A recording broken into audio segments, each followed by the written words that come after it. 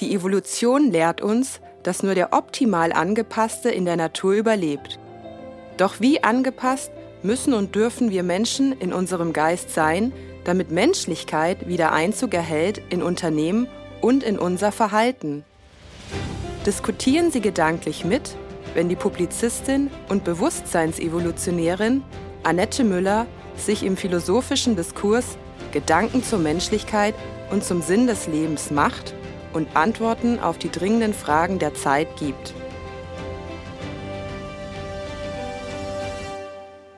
Herzlich willkommen, liebe Zuschauer, heute in unserem Format Auf der Suche nach dem Sinn des Lebens.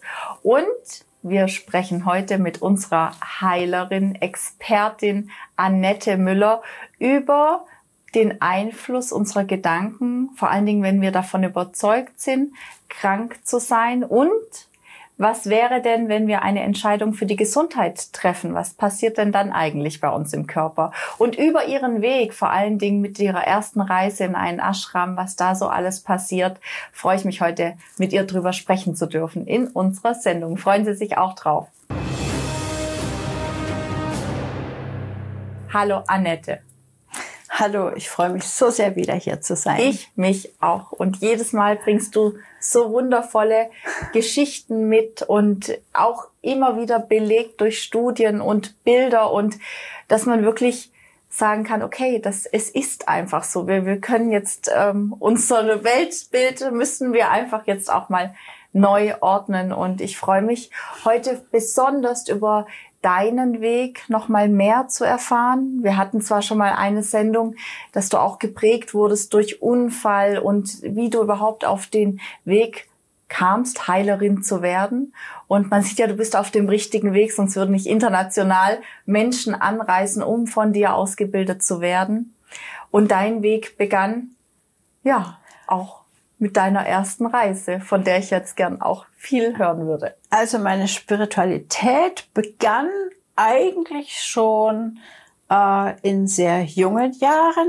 Mein Papa hat mich zum Judo und zur Karate geschickt. Da war ich gerade mal 7. Und der Lehrer dort hat sehr viel mit Energien gearbeitet. Und da, glaube ich, habe ich sogar das allererste Mal meditiert. Mhm. Und von daher gesehen war mir das Ganze nicht so sehr fremd. Kein Mensch hat zu dem Zeitpunkt darüber gesprochen. Ich hatte es dir persönlich schon erzählt. Ich bin in einer Hotelgastronomie groß geworden. Wir hatten internationale Gäste. Deshalb vielleicht auch meine Weltoffenheit und mein Interesse an anderen Kulturen und anderen Sprachen. Und dort kann ich mich erinnern, war eine Frau dann da aus Frankreich, die mir gesagt hat, dass sie meditierte. Und ich habe dann gesagt, das möchte ich auch machen. Sie sagte, aber dazu bist du noch viel zu jung. Ja, da war ich sehr jung, aber ich habe darauf bestanden, ich möchte das jetzt gerne wissen. Und dann hat sie mir gesagt, ja, dann kannst du diese Bücher lesen. Dann hat sie mir das aufgeschrieben. Ich weiß noch, das war von Yogananda Paramahamsa, Worte des Meisters. Und da sage ich, ja, ich mache das. Setze mich auf mein Rad, fahre dann hoch nach Kelkheim-Mitte in die einzige Buchhandlung. Und es war eben ein Schreibwarenladen, der eben nebenbei Bücher verkauft hat. Und sagte, bin dann mit meinem Zettel und sagte, das Buch möchte ich. Und guckt der Mann das Buch. Oh, was ist das? Dann hat er so ein ganz großes, dickes Ding da vor sich legen, wo er dann eben so durchgeht. Na, so diese ganz dünnen Blätter. Und dann guckt er und hat gesagt, ja, das habe ich nicht. Das war's mit meiner Meditation. Später zu dem Zeitpunkt war TM ganz modern und dann habe ich eben TM gemacht. Traditionelle Medizin oder TM? TM, transzendentale Meditation. Und da musste dann meine Mutter noch unterschreiben, weil ich eben noch keine 16 war, damit ich es überhaupt machen darf. Und als ich dann reisen durfte, war ich sofort in einem indischen Ashram. Mhm. Und da habe ich ganz tolle Erfahrungen gemacht. Wie stellt man sich das jetzt vor? Ich war noch nie in Indien oder in einem Ashram. Ich würde da mal so gerne... Also ich war dort in einem sehr strengen Ashram, sehr traditionell, Männer und Frauen ganz getrennt, mit sehr viel Arbeit. Das erste Wecken war um 3:15 Uhr in der Früh. Ja, dann begannen die Morgengesänge. Dann hast du dein Frühstück bekommen. Dann gab es den wunderbaren indischen Chai. Danach gab es den nächsten Morgengesang. Dann gab es nochmal ein Frühstück und dann hast du mit der Arbeit begonnen. Dann gab es Mittagessen, kurze Pause oder eben Mittaggesang und dann gab es nochmal Arbeit. Also da machst du natürlich alles für die Gemeinschaft, also entweder kochen oder Essen ausgeben oder Teller waschen oder Gartenarbeit, Gemüseanbau. Also alles, was du dir vorstellen kannst. Und es ist ganz toll, weil du die Welt mit ihren Sorgen draußen lässt. Mhm. Und das heißt, du hast dort keinen Einfluss, der dich irgendwie indoktrinieren könnte. Also ist jetzt wurscht, ob du blond bist, ob du braun bist, ob du dicke Lippen hast oder kleine Augen. Ich meine, oder einen großen Busen, eine schmale Taille oder einen dicken Bauch oder kurze Beine. Ich meine, als Frau, als Jugendliche ist es nicht so einfach, ne? Diese ganzen geschönten, wunderbaren jungen Models in den Frauenzeitschriften zu sehen.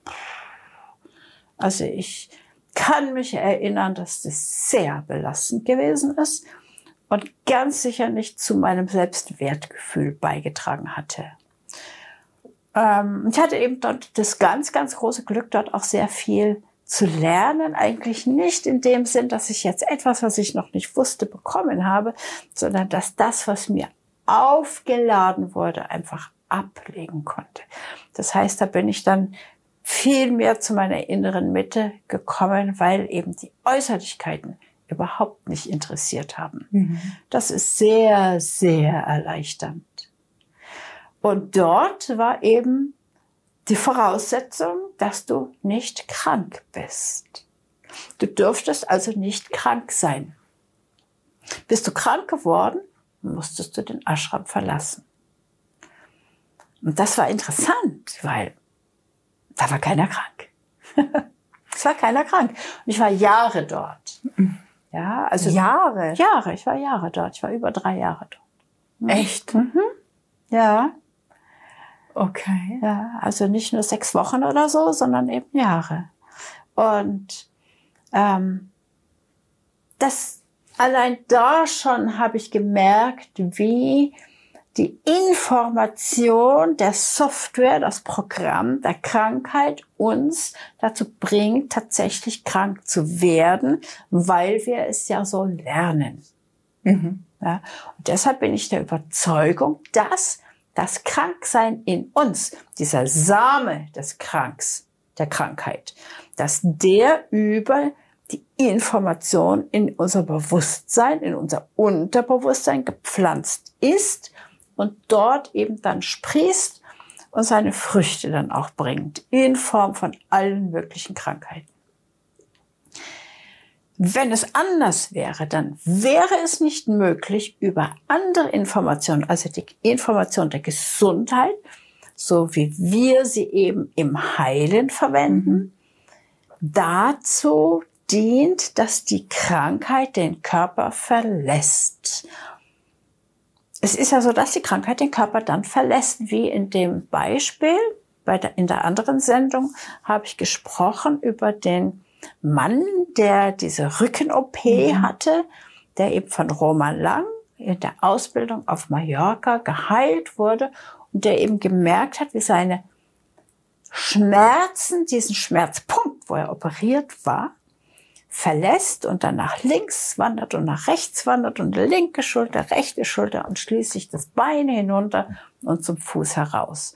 Und der war dann schmerzfrei und konnte sich ohne Einschränkung auch bewegen, was er vorher nicht konnte. Das ist natürlich alles dokumentiert und das kann man sich auch im Internet auf ÉCOLE San ESPRIT auf dem YouTube-Kanal anschauen.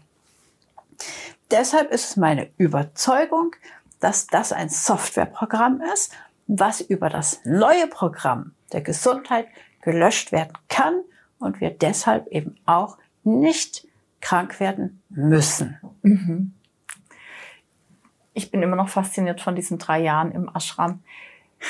Wie kannst du dir noch erklären, dass die Menschen, also natürlich, wenn das Außen einen nicht mehr beeinflusst, das sind ja eigentlich die Faktoren, die einen auch krank machen, oder? Ja. Und wenn das schon mal, oder was sind für dich in diesen 3 Jahren wirklich die Lebenslehre gewesen, die dich jetzt in deinem Leben begleitet haben? Also wie gesagt, die falschen Identifikationen einfach abzuwerfen und frei zu werden und zu mir selbst zu finden, zu einem Ursprung und zu einem großartigen, göttlichen Menschenbild.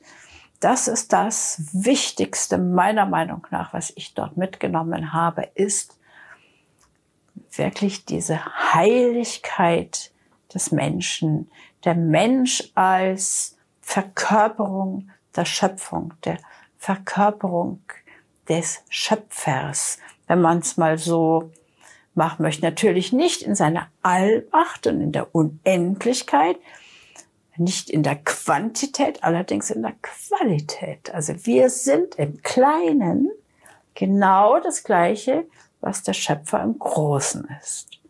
Weil es heißt ja auch immer, wir sind Kinder Gottes.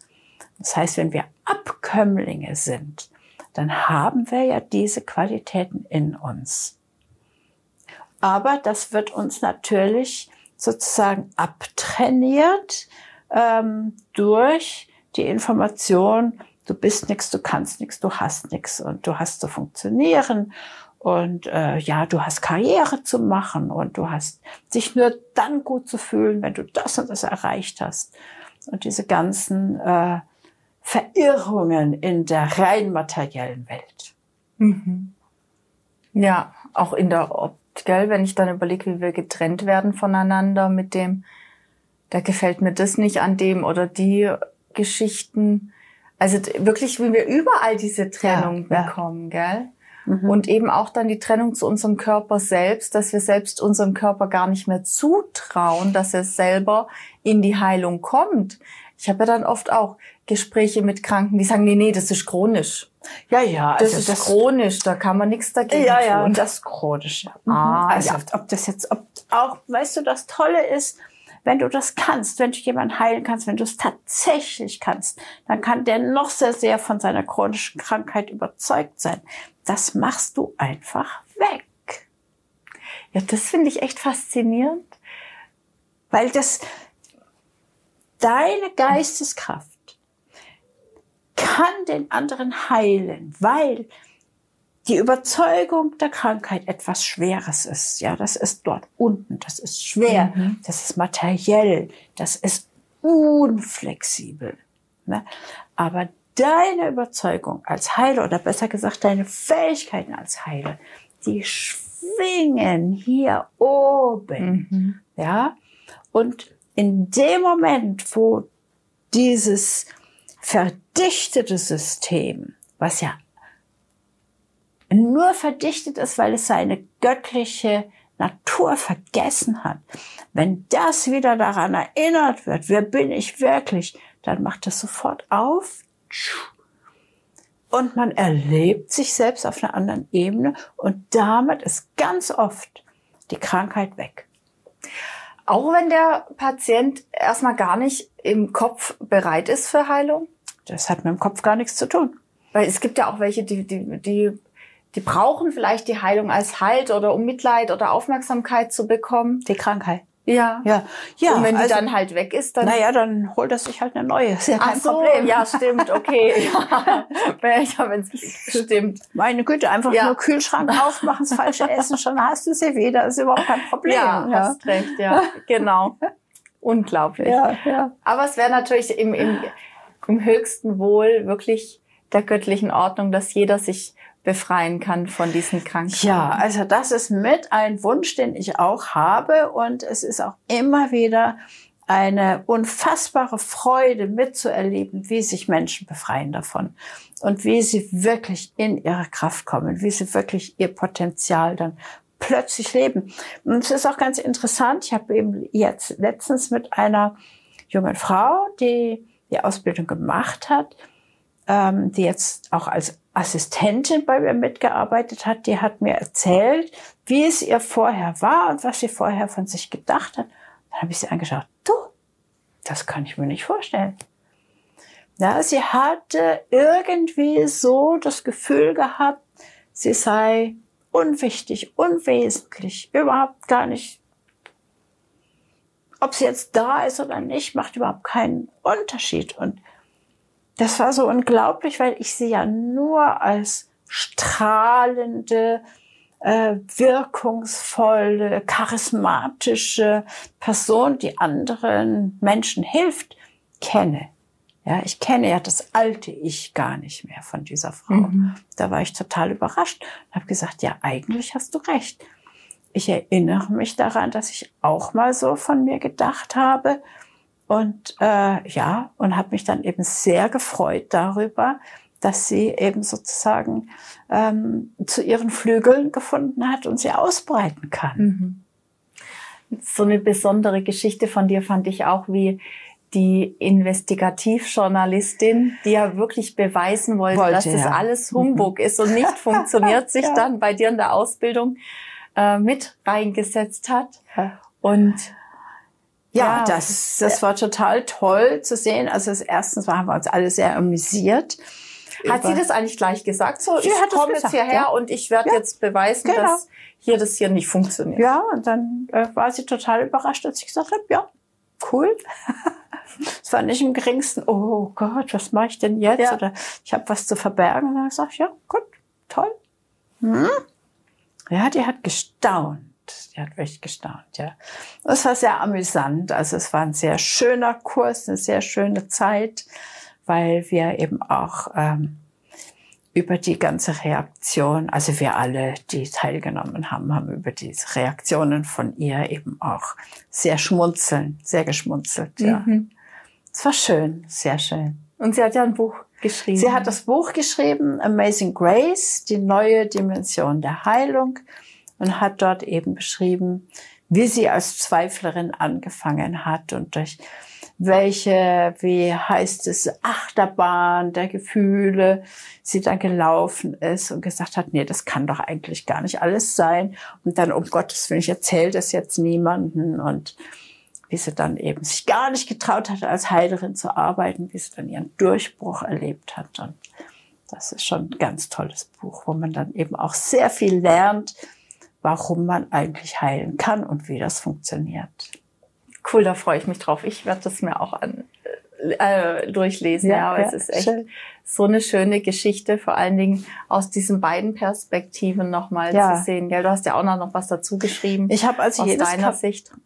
Ich habe also jedes Kapitel kommentiert und habe so ein bisschen Hintergrundwissen dazu geschrieben, zum Beispiel sehr viel über Karma. Was ist jetzt eigentlich Karma?